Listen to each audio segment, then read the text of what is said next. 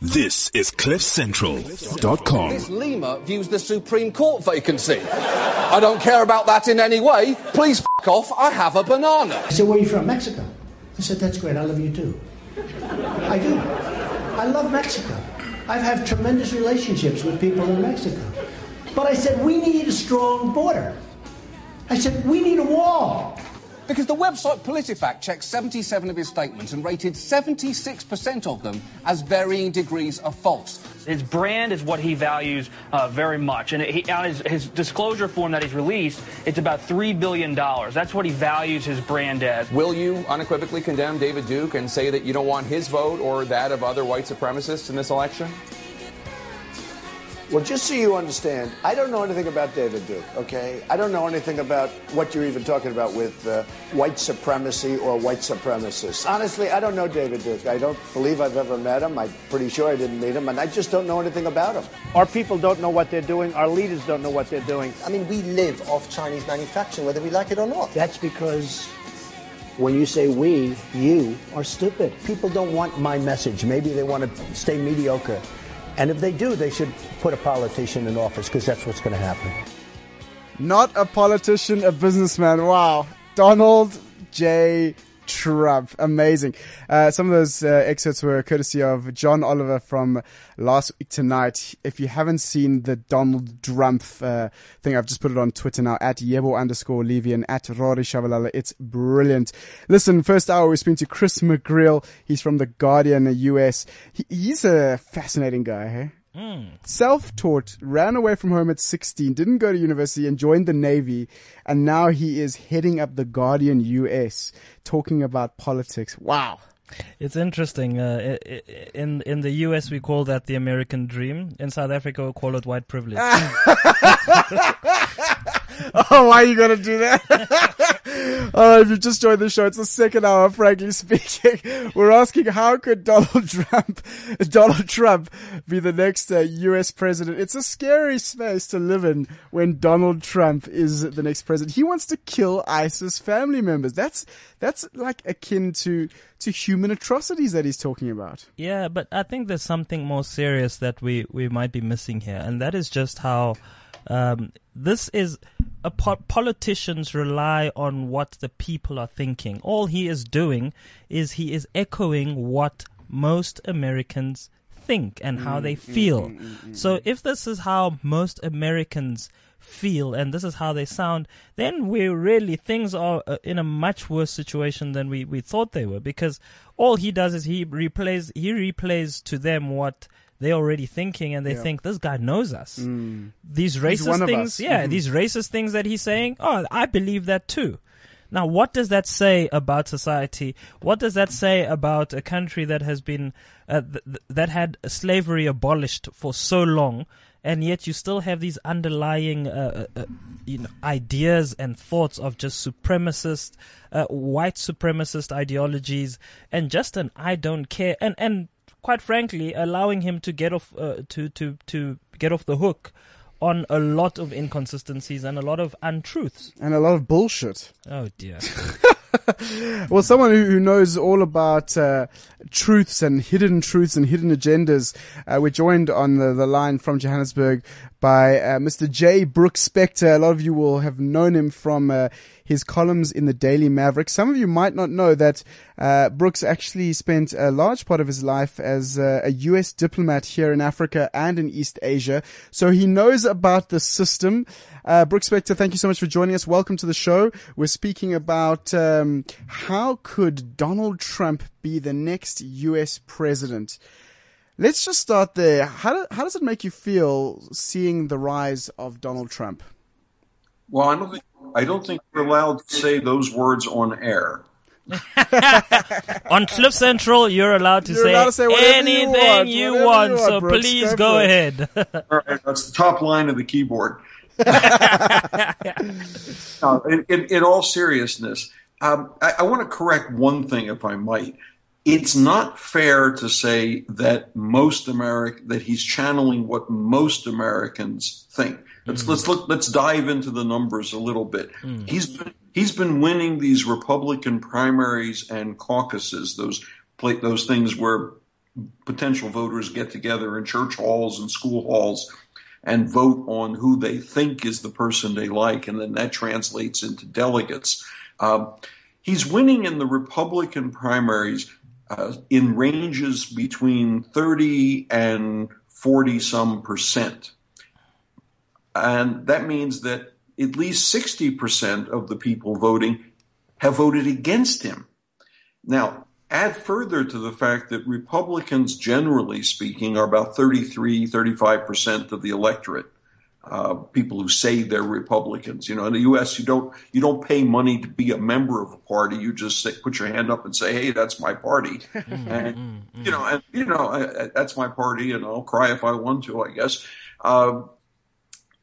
And if that's true, then what? 35% of 35% gives you what? Gives you about 12, 13, 14% of the population is nuts. But is it when we see just how he seems to be winning all of these different states? What is that telling us about the mood on the ground and the nature of the people that he is appealing to? Yeah, no, that's important. And that goes to the heart of it, because it isn't just Donald Trump. It's also Bernie Sanders, and it's also other people. But it does say that a lot of people are disillusioned with government, or angry with government, or annoyed at government. Part of it is that the Republican Party for the last 20-some years have been telling people that their government has failed them. And part of it is that they have itches that cannot be scratched. And there are two types of these things. One is what I call the demographic itch, and that the country is changing. It's no longer a lily-white country in, the mental image of people. It's taken on a slight sort of beige, tawny color. That's because minorities have become more important, become more visible, and simply become larger as part of the national population and national conversation. And a lot of older white people just find that hard. But the second half of this is that the economy has become so globalized, and so many lower skilled factory work jobs have fled the country or disappeared completely. I mean, the thing that somebody was doing 50 years ago in Flint, Michigan, or Detroit, or St. Louis, or or Syracuse, New York, is now being done, if it's still being done at all, in Shenzhen, China, or Dhaka, Bangladesh, or Colombo, Sri Lanka, or Hanoi in Vietnam. And people who feel threatened simultaneously by the demographic change are now also buffeted by the economic one. And they are really ripe for somebody who comes along and says, your government's lied to you, it's deceived you, it's failed to tell you the truth, and I am going to fix it. I am going to build a wall, chase out all the Muslims, put punitive tariffs on the Chinese products, et cetera, et cetera, et cetera. And by doing that, obviously it's a lie, because none of those things are going to be done, even if he were elected, because they're against the law. They're against the Constitution, and they're against, a whole book's worth of international treaties. And presidents, whoever they are, as long as they stay within the constitutional law, can't arbitrarily abrogate international trade treaties. They can't arbitrarily decide on, trillion-dollar construction projects that won't have any effect. The Great Wall against Mexico, of course, the great irony in that is that between the U.S. and Mexico, there's a net migration back to Mexico rather than toward the United States, in part for economic circumstances and jobs that have sprung up on the Mexican side of the border.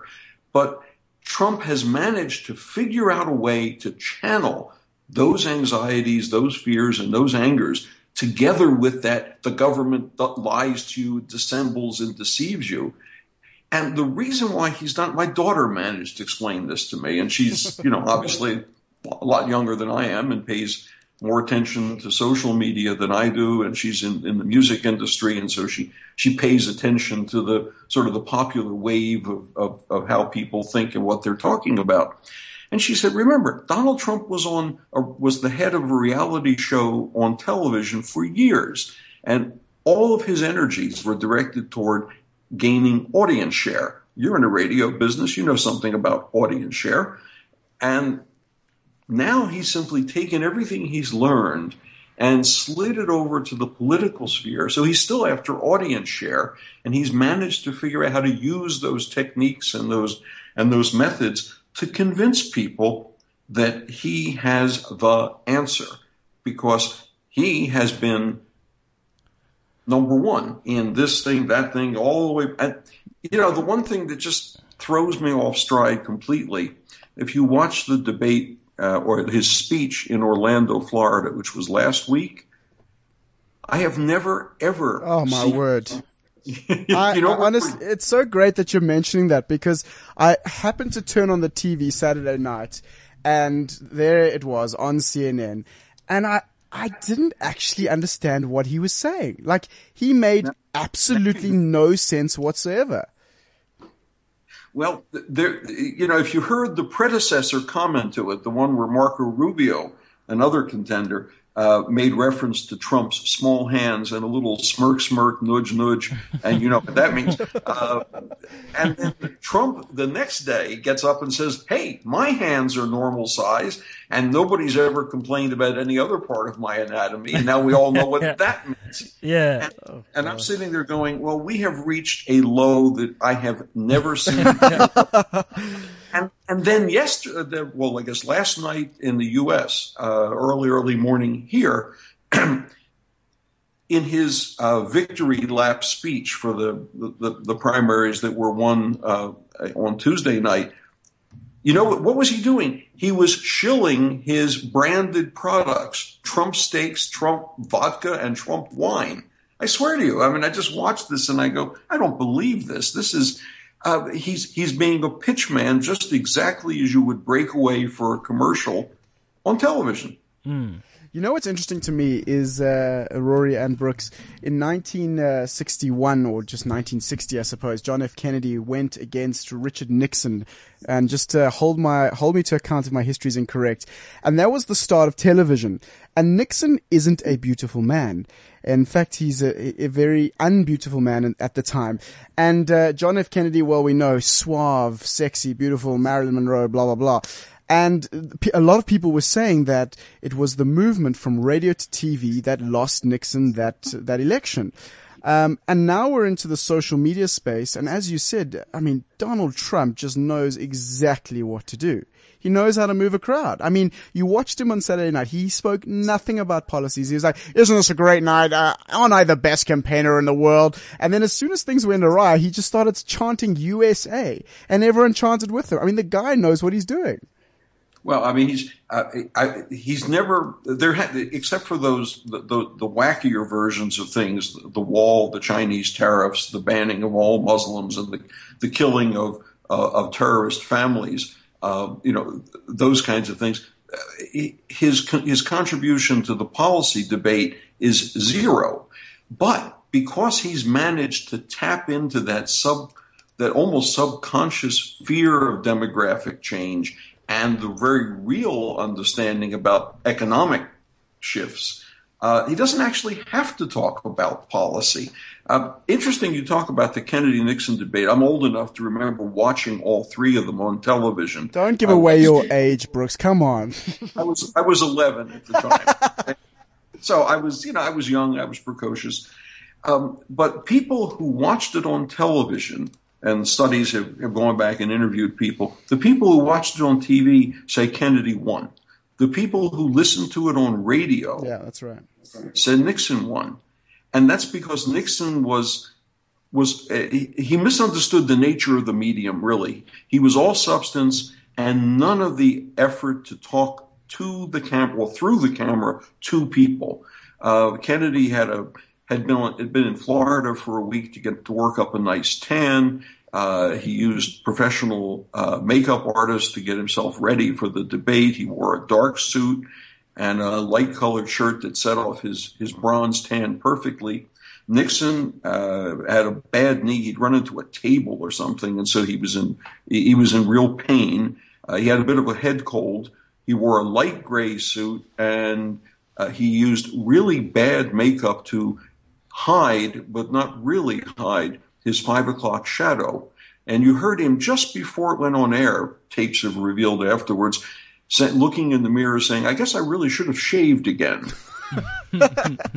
Well, it's interesting you talk about this credibility factor. We saw that Chris was speaking about the credibility of Hillary Clinton being at an all-time low. Hillary versus Trump, it's looking potentially like it could end up like that, if not Trump being the Republican, maybe as an independent. Do you think that we could see probably one of the biggest upsets in politics if Trump wins? Well, I mean, I have a theory about this. I have theories about everything, but here's how this one goes. Primary votes are sort of like a test run. You know, you're trying things out. You're trying to see how it feels. It's like the taste test.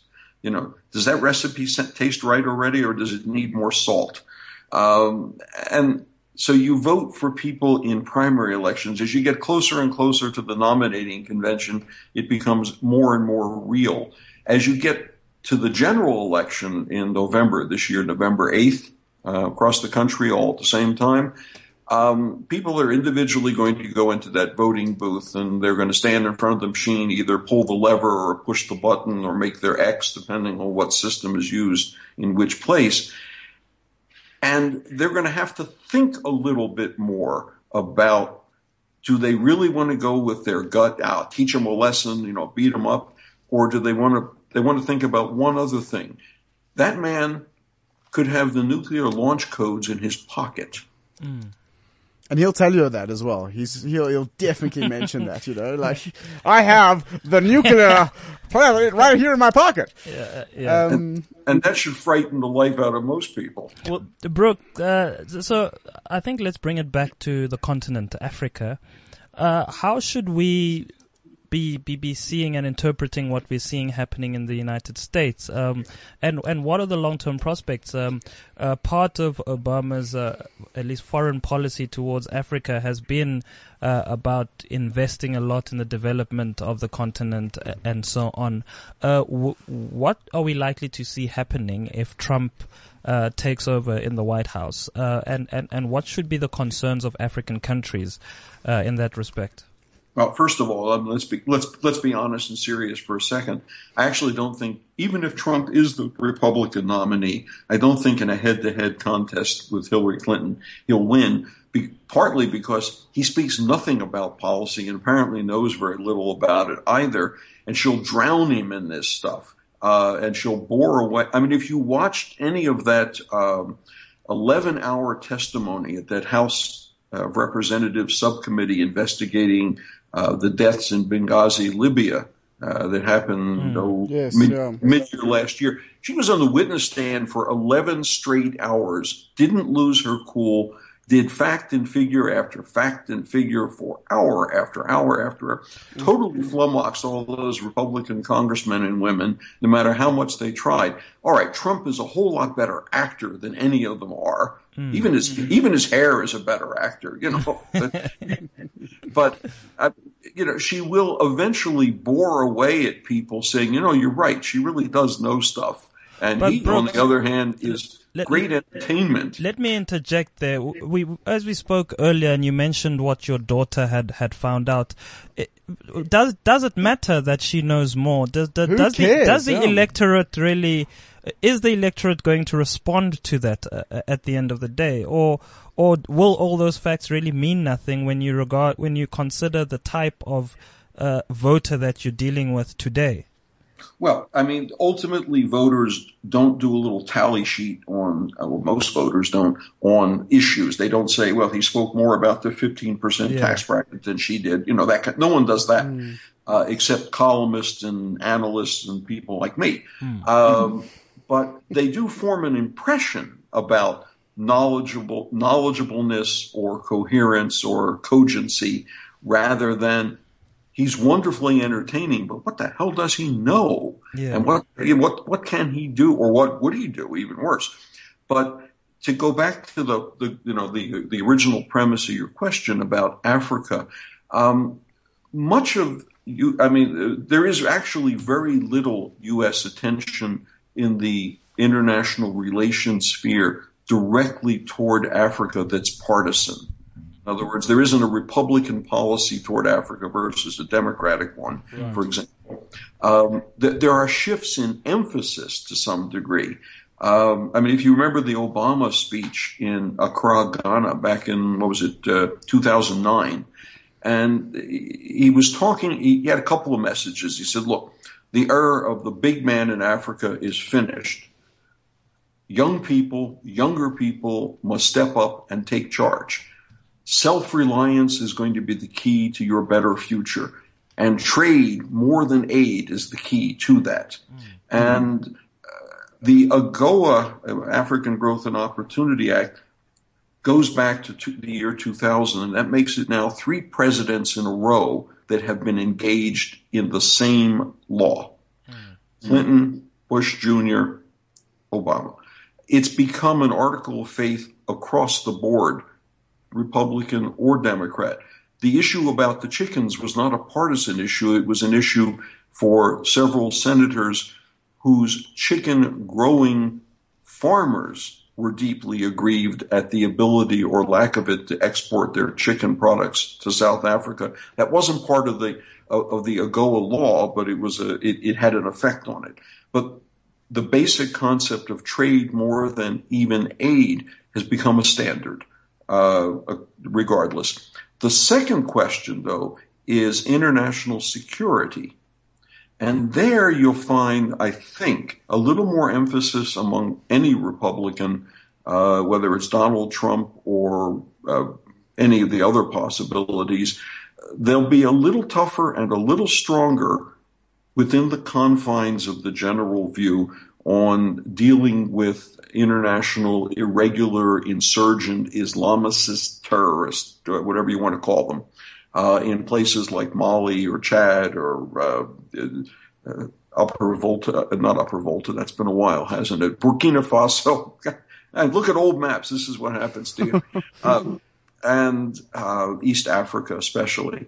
And you won't find a shift there. I mean, Hillary Clinton's policy on those things has been, relatively speaking, consistently strong and quote unquote hawkish as well. So that's not, that part won't change.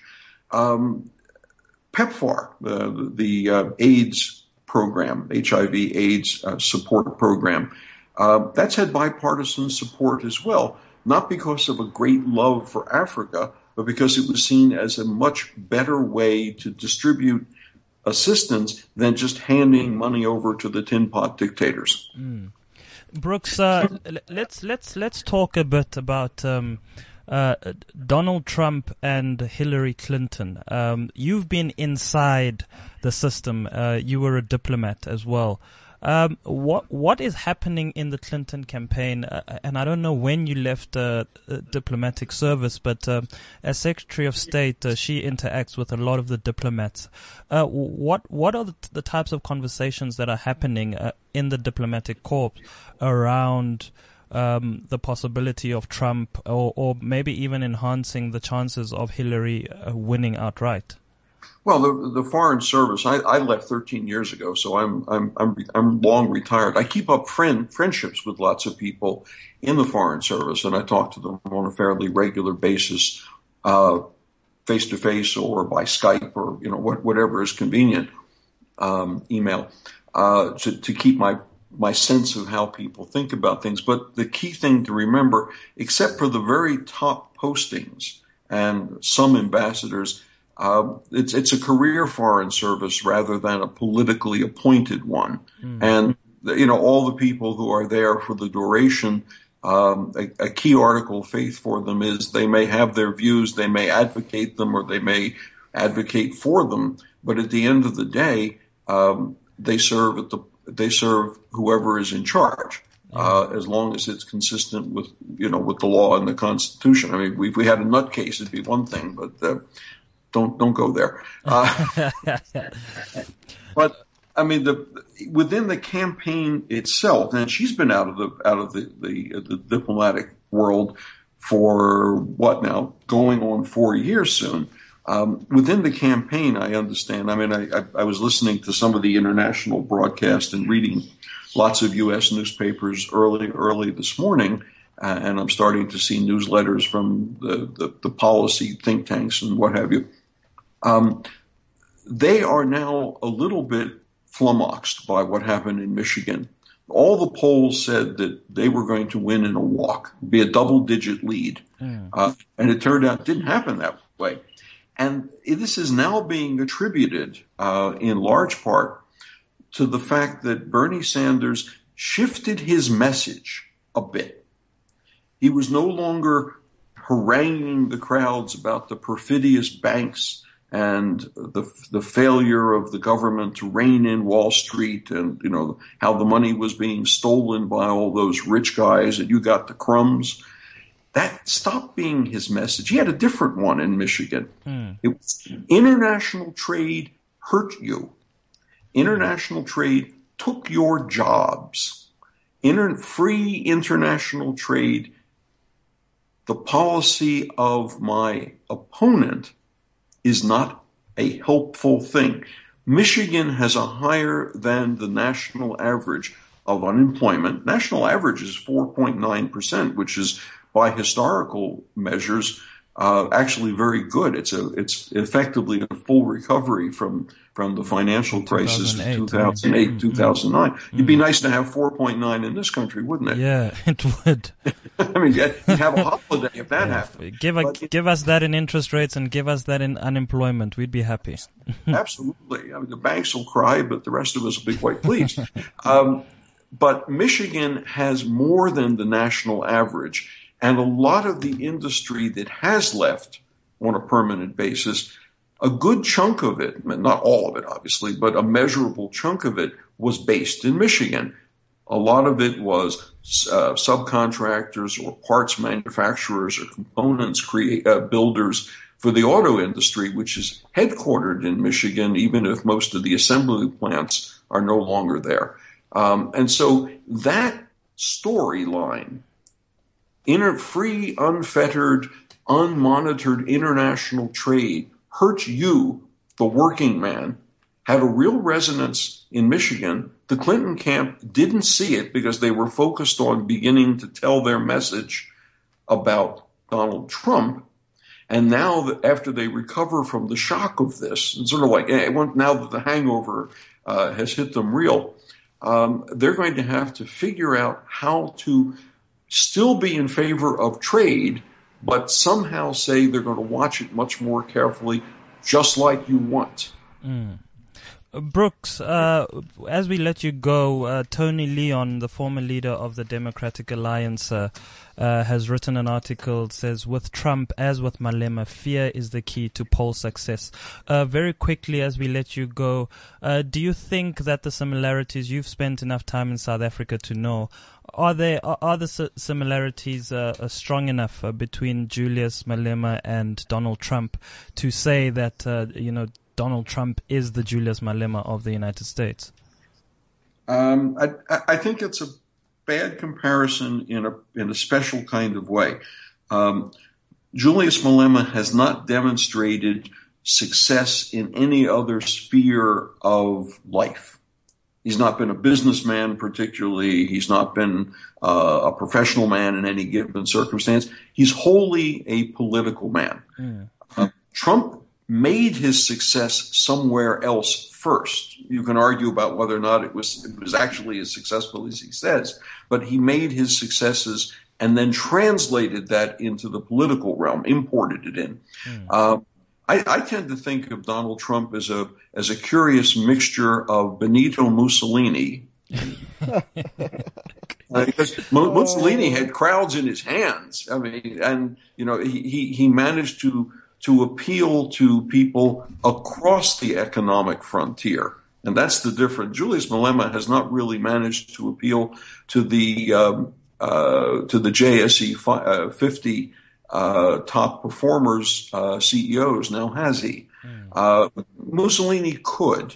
But then there are two other figures that I would throw in the mix. George Wallace, who was the segregationist, racist governor of Alabama in the 50s and 60s, who ran as an independent president on a strictly segregationist ticket in 1968. Didn't win, obviously. There's no President Wallace. But he appealed to that portion of the population, again, who felt threatened by demography. And a man whose name you probably don't know, Huey Long. Huey Long was a real crowd pleaser of a populist in the middle of the Depression, Great Depression in the 1920s and 30s, a governor of Louisiana who promised every man will be king and he will soak the rich, even as he took a great deal of money himself. Wow. I mean, let's be honest, he was always a long shot. There we go. Brooks Spector, thank you so much for joining us. Took me a while. He is on the Daily Maverick almost every single week. You can check him out there. Brooks, thank you so much for joining us on this show. What would it be like if Mr. Donald J. Trump became president? We appreciate your time. It's a pleasure. Anytime. All right. So now we've got someone very interesting on the line at the moment. It's former head of the DA and DP, Tony Leon. Tony, good morning to you. Welcome to the show.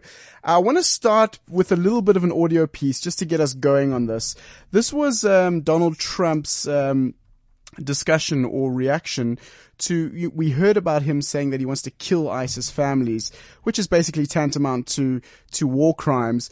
He was then asked about this, his speech about that, at a debate. Have a listen to this. We're waiting the start of the big Republican debate here on CNN. It is the first GOP debate since the slaughters in Paris and San Bernardino. The focus, national security, it is all happening. I have a question on this war against ISIS and how you would fight and win this war. Here's the question from Facebook. Listen to this. I'm Josh Jacob from Georgia Tech. Recently, Donald Trump mentioned that we must kill the families of ISIS members. However, this violates the principle of distinction between civilians and combatants in international law. So my question is, how would intentionally killing innocent civilians set us apart from ISIS? Mr. Trump. We have to be much tougher. We have to be much stronger than we've been. We have people that know what's going on. You take a look at just the attack in California the other day. There were numerous people, including the mother, that knew what was going on. They saw pipe bombs sitting all over the floor. They saw ammunition all over the place. They knew exactly what was going on. When you had the World Trade Center go, people were put into planes that were friends, family, girlfriends, and they were put into planes and they were sent back for the most part to Saudi Arabia. They knew what was going on. They went home and they wanted to watch their boyfriends on television. I would be very, very firm with families. And frankly, that will make people think, because they may not care much about their lives, but they do care, believe it or not, about their families' lives. Donald, this is Governor. So that's Donald Trump speaking about his wild accusations of killing ISIS family members. Good morning to you, Tony Leon from Cape Town. Welcome to the show and thank you so much for joining us. We seem to have lost Tony Leon. I mean, Rory, just looking at that, listening to that, how does that make you feel? I feel nothing, to be honest. It's again, I'm freaked out. I don't know. So that's the thing. It's. I don't think he's a man of consequence. I just don't see him winning. So I think that's why I just don't take anything that he's saying seriously. I don't see him winning. So. Did you hear how bored he sounded, when it's like, oh my goodness, what a boring technical question. And then he comes out and he uses a soundbite and he just doesn't seem interested. And I don't think so. When push comes to shove, I don't think he's going to do it. It's much like what Tony Leon writes in his article. If Julius Malema is to be put in the position of power, is he likely to follow through and actually do the things that he says he do? I mean, we saw them say they will not take up, they won't take up the privileges and perks of parliamentarians and so on. And then they got into parliament and they just, cast that aside and just kept it moving and are now enjoying those perks and privileges. So that's why I'm not taking what Donald Trump is saying seriously, because I think once he gets in there, he's just going to assimilate. I might be wrong. Let's ask Tony. Let's hear from the man himself. Tony Leon, thank you so much much for joining us from Cape Town this morning. Good morning to you. Hello. Good morning. How are you doing? I know, it's very confusing with all these time zones going on as to where we actually are. You wrote a really interesting article about Julius Malema and Donald Trump, saying Donald Trump is the self-declared misogynist, xenophobe, anti-Islamist, papal-bashing braggart. Jeez, I have to get a dictionary out for half these words, Tony. Your thoughts. Let's speak about Donald first, and then we can get into Julius Malema. You've been in the politician's seat before. Is this just a populist game? Is there something of substance there? Should we be worried? Rory, my co-host here, is not worried at all because he thinks he's full of hot air. Should we be worried? Well, I think it depends on your perspective. I think Donald Trump won another 3 states early this morning in Hawaii, Idaho, and most significantly, he lost Michigan and Mississippi. So, he on the Republican table can win pretty much all over the country in all regions of America. Of course, in a general election, it would be different. And Hillary Clinton herself has got some problems because she lost Michigan to Bernie Sanders, who in a different way also is a populist, although he's from a different perspective from Trump. He's more left, a bit like Malema, but they both tap what I call into the zeitgeist, into the spirit of the times or the age, and in a way that Malema does it here very effectively as well. Should you be worried? Well, look, the American political system, it does not give huge powers to the president, except in foreign policy. As we know, you can invade a country quite easily, but you have great difficulty passing your own budget without appointing a judge without the say-so of the other party, even a minority party. So the American political system has got more checks and balances against a populist dictator or wannabe populist dictator than, say, the South African Constitution. We've seen with our Constitution, for all its impressive architecture, actually it's quite easy for one guy to do what he likes within not too many limits. So I wouldn't worry too much about, Trump becoming a new Benito Mussolini or whatever people think he might become. I would worry if he became president, which I would still say is improbable but possible, that what he will do is he will simply pull up the drawbridge and America will retreat into itself and it will no longer really engage with the world. It will take a very hostile attitude towards getting its way on the economic front. It's threatening to do with China, threatening to do with Mexico or Mexican immigrants. So those things, he would probably reduce the good that America does in the world. Of course, if you think America doesn't do much good in the world, you might like a President Trump because he certainly, for saying that he's a Republican and seeking the nomination, he took George W. Bush to task for Afghanistan and Iraq, which generally have been popular among Republicans, but he clearly wins anyway without them. I think just on Trump, before we get on to Malema, there is one point. Very rarely does Trump win any of these primary contests for the party nomination with more than 40% of the vote. He usually does so with less. And a lot of these primaries are proportional. So, for example, he's only 100 delegates ahead of his main rival, Ted Cruz, who's also pretty extreme, incidentally, but less of a braggart than Trump. And I think the other point about the whole nomination process is that Trump benefits because there's a divided opposition against him. So if Cruz, Rubio, and Kasich were one, and then instead of splitting it 3 ways, he probably wouldn't enjoy the success that he has up until now in terms of winning the contest. Of course, you cut to South Africa. Malema, we're a developed democracy in terms of year clock. We've about 22 years. America's is a more or less democratic country and expanding democracy for several hundred years. We are susceptible because we've got very high unemployment. We've got very fractured, at times, race relations to populist messages from Democrats like Malema. So in that sense, there is some similarity between the two of them. All right, let's talk a little bit about this populist idea, specifically around Julius Malema. You've been a former leader of the opposition for a long, long time. Looking at Julius Malema now in the current context of South Africa, Could he be the next president in South Africa? Do you think he has what it takes to potentially dethrone the ANC? Well, look, just looking at the numbers, it is very improbable. In the last general election, it was admittedly his first, he only got 6% of the vote. Now, my party, before I became leader, I got 1.7% of the votes, now I got 22. So you can improve quite radically in South African elections and quite short time. But to go from 6% to 50%, short of some, a seismic earthquake in the country, politically or socially, is very unlikely. But, we don't know what's going to happen to the ANC, and because if that party is strange enough, both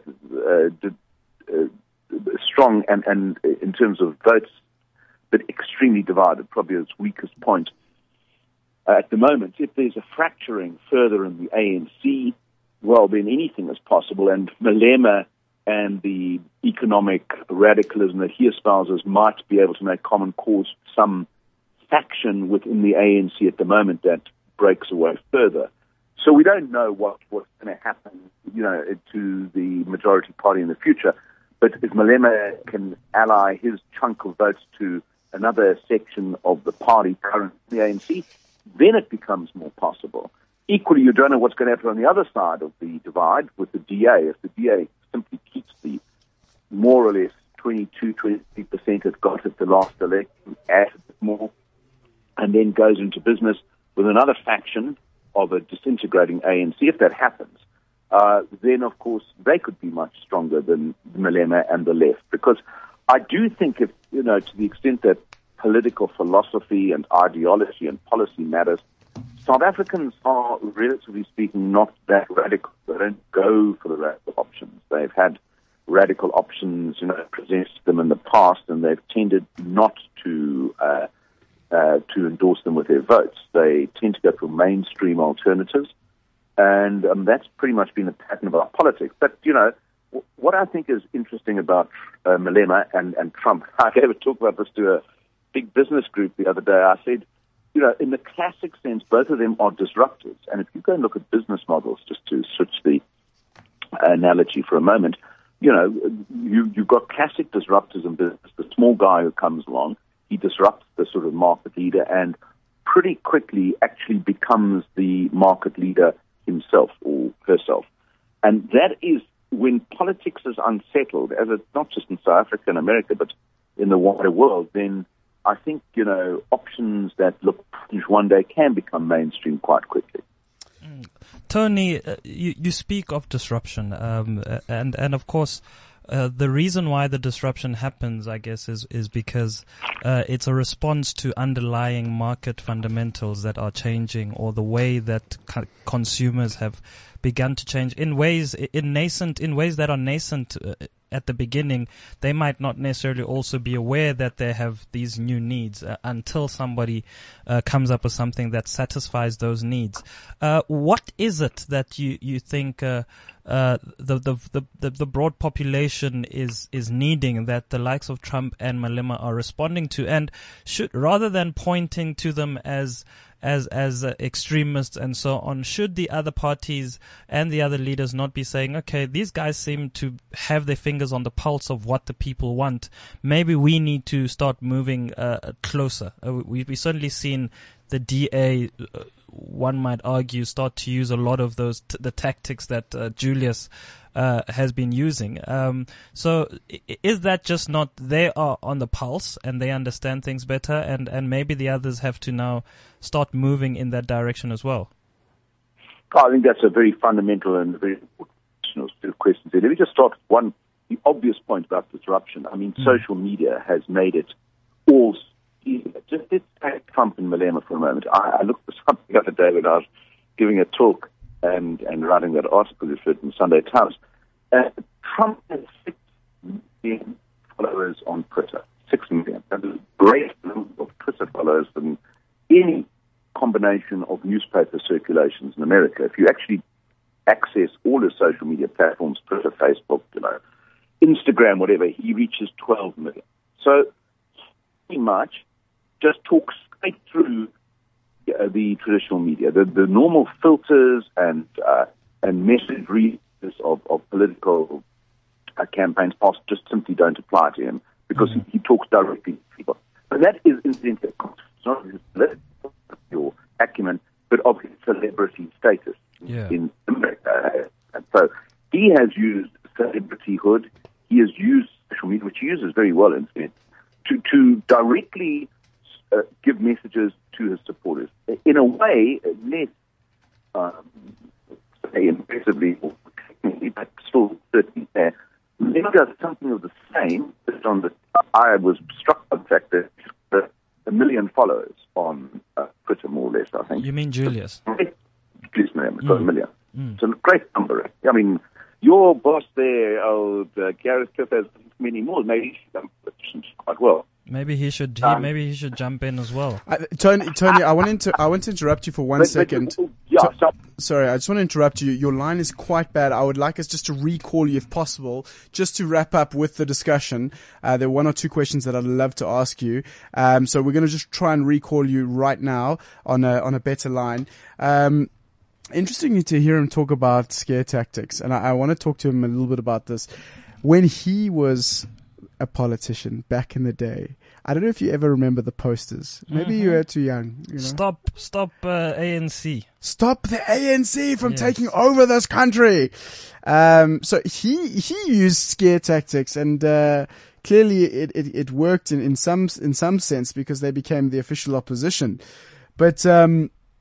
But it's interesting how now, as an observer, he's very critical of Julius Malema using the scare tactics. And fear is ultimately an important emotion, right? It actually drives a lot of what we do as human beings. So I think every politician ultimately tries to appeal to fear or hope, depending on what they feel resonates the most at the time. And certainly right now in South Africa, fear is just easier to reach out to than hope, because what do you hope for? There's nothing that shows us. Mandela was Mandela because he appealed to our hope. One can argue that Mbeki, I Am an African, also created a sense of some hope or a picture of hope. What do you reach out to? It's just easiest for a guy like Julius to appeal to fear. Absolutely. And as we're talking, Rory, which is very interesting, I've just seen a new trend going on Twitter which says, if Trump wins. You got to check it out. Hashtag if Trump wins. Some very funny tweets. The CIA will waterboard suspected terrorists with Trump water if Trump wins. With Trump water. You're better than Trump vodka. No, let's hope. Tony, we were just talking while we were getting you back online there. You know, scare politics is big, and using fear to rally people around them.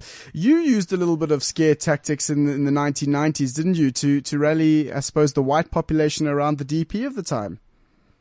Well, I wouldn't call them scare tactics. We encouraged our supporters to fight back, but that was from a terrible election defeat in '94, which I wasn't responsible for. And ironically, it was a United States Democratic Party strategist and pollster who devised that slogan based on a focus group in Chatsworth in Durban, where one of the people taking part said, well, what I'd really like to do is a political party to fight back for me. So they said, well, you should go with fight back. Anyway, that cause was manna from heaven for the ANC. But, I mean, the party's votes did increase from, 400% in that election. So clearly it resonated. I didn't see that as a scare tactic. Some people do. We'll have to disagree with that. But Tony, isn't that the point exactly? So you don't sound to have been you don't sound like you were an extreme fan of it, but it worked, and irrespective of the backlash against it, it worked. And is that not what we're seeing Julius doing? So irrespective of what we call it and what we label it, it's working. And is that not the role of politicians ultimately, to reach out to what resonates with the electorate at that point in time and then to leverage it to accumulate power? Can we say that what they're doing is wrong? No, I don't think they're right or wrong. I mean, it's politics, and it's not a you're not entering the priesthood, or it's not a religion. And I think one should maintain a sense of perspective. And you don't know whether Malema's tactics are going to work because he hasn't yet been tested since his debut in Parliament 2 years ago. We'll see in this year's local elections whether that populist fury can be translated into votes. I mean, Trump does it, but that is because in the United States, I mean, people have a very much, I would say, looser political affiliation than people do here. I do think in South Africa, the party label is very important. I think that is why the ANC endures despite a lot of brand damage. It's why the DA does well, relatively speaking, because it's got a lot of traditional supporters who keep supporting it.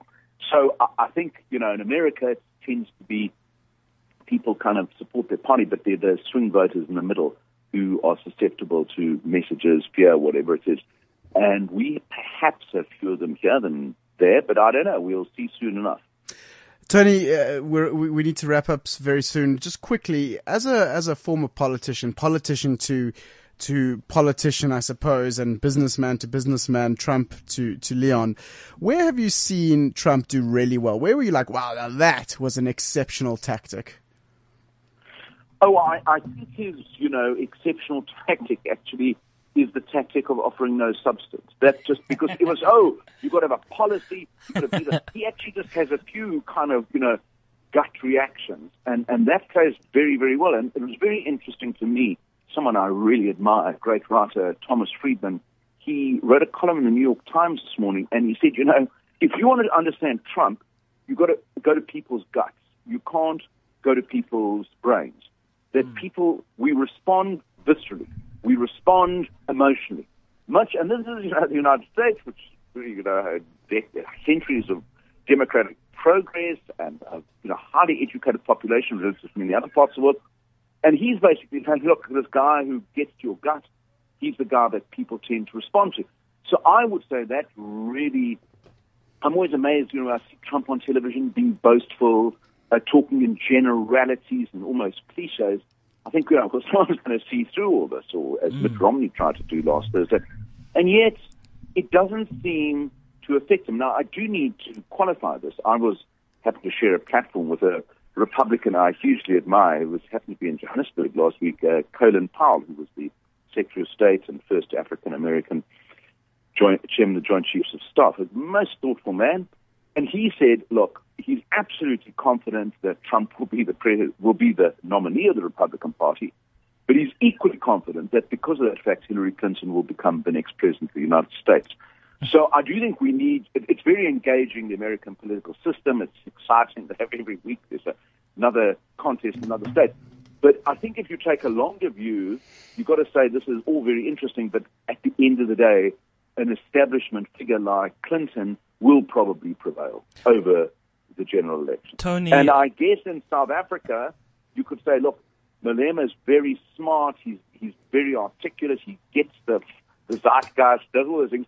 But at the end of the day, it will be a contest between the ANC and the DA. Tony, as we wrap up, what would you advise? Because this certainly can't be an accident, right? There is something here that maybe politicians in practice right now need to take notice of around the general mood of the people and so on. If you had to advise, let's say, Mmusi Maimane on going into the elections, given what we're learning, what we learned through Julius and what we're learning through Trump, what would be the big sort of lesson in a tweet that you would say to him? Oh, I'll give it to you in 2 words. And it actually comes from, strange enough, a novelist, English novelist, E.M. Forster at the beginning of the last century, who in Howard's End said, only connect. I think you've just got to connect with people. It's as simple and as complicated as that. Do you think Mmusi is connecting? Well, look, the jury's out. I mean, I'm certainly trying, and I think it's a personal goodwill. And now, Mr. Politician, I've asked you a very serious question, and you're trying to get rid of it. I would like to get your opinion. Do you think? The jury is out. I don't know, because his first test hasn't happened, and that's going to happen in these local elections. And I've said it, and I'll say it to you, and I've said it to him. When I was leader of the DA in 2006, 10 years ago, it was essential that the Democratic Alliance won the city of Cape Town, then under ANC hands, because we had to, get our relevance back. And by the narrowest of margins, we won Cape Town and installed Helen Zille as the mayor, and the rest, then progressed from there. I have said, directly and indirectly, 10 years later, the DA has to win a city beyond Cape Town to prove its relevance again. So that's the test for him. He has got to win a metro in either or some combination of Port Elizabeth, Pretoria, and Joburg. If he doesn't win one of those three, then that's the answer to your question. He hasn't connected well enough. If he does, he has. And, you're only as good as your next election if you're a politician. Tony, as we finish with you, thank you so much for joining us. Thank you for having me. I have to ask because I've always wanted to know, did you or did you not Photoshop yourself to be darker in those DP posters all those years ago? I just have to know. I mean, just be honest with us. Just be honest with us. No, I had nothing to do with that. Are you sure? My strategist at the time, Ryan Katia, gave a slightly ambivalent answer, but I thought I looked great. I looked very tan. You look more than tanned. You look like a different race, Tony. But anyway, thank you so much for joining us. We really appreciate your time and an insight into Donald Trump. No, well, let's see. Look at it's still a show in motion, so let's see how it plays out. Brilliant. Former leader of the Democratic Party and Democratic Alliance, Tony Leon, joining us from Cape Town. Rory, we're up in time. Donald Trump, could he be president? Where are you at?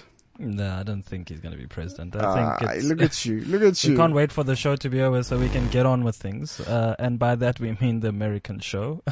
Our show is over. Do you so think we should get on with things. Should we place a little bet on this, I feel? Yeah, we can place a bet. You think he's going to? I think he's going to win and become the president of the United States of America. I'm going to put my money on it. Not gonna happen. All right, let's put $500. $500, cool. Done.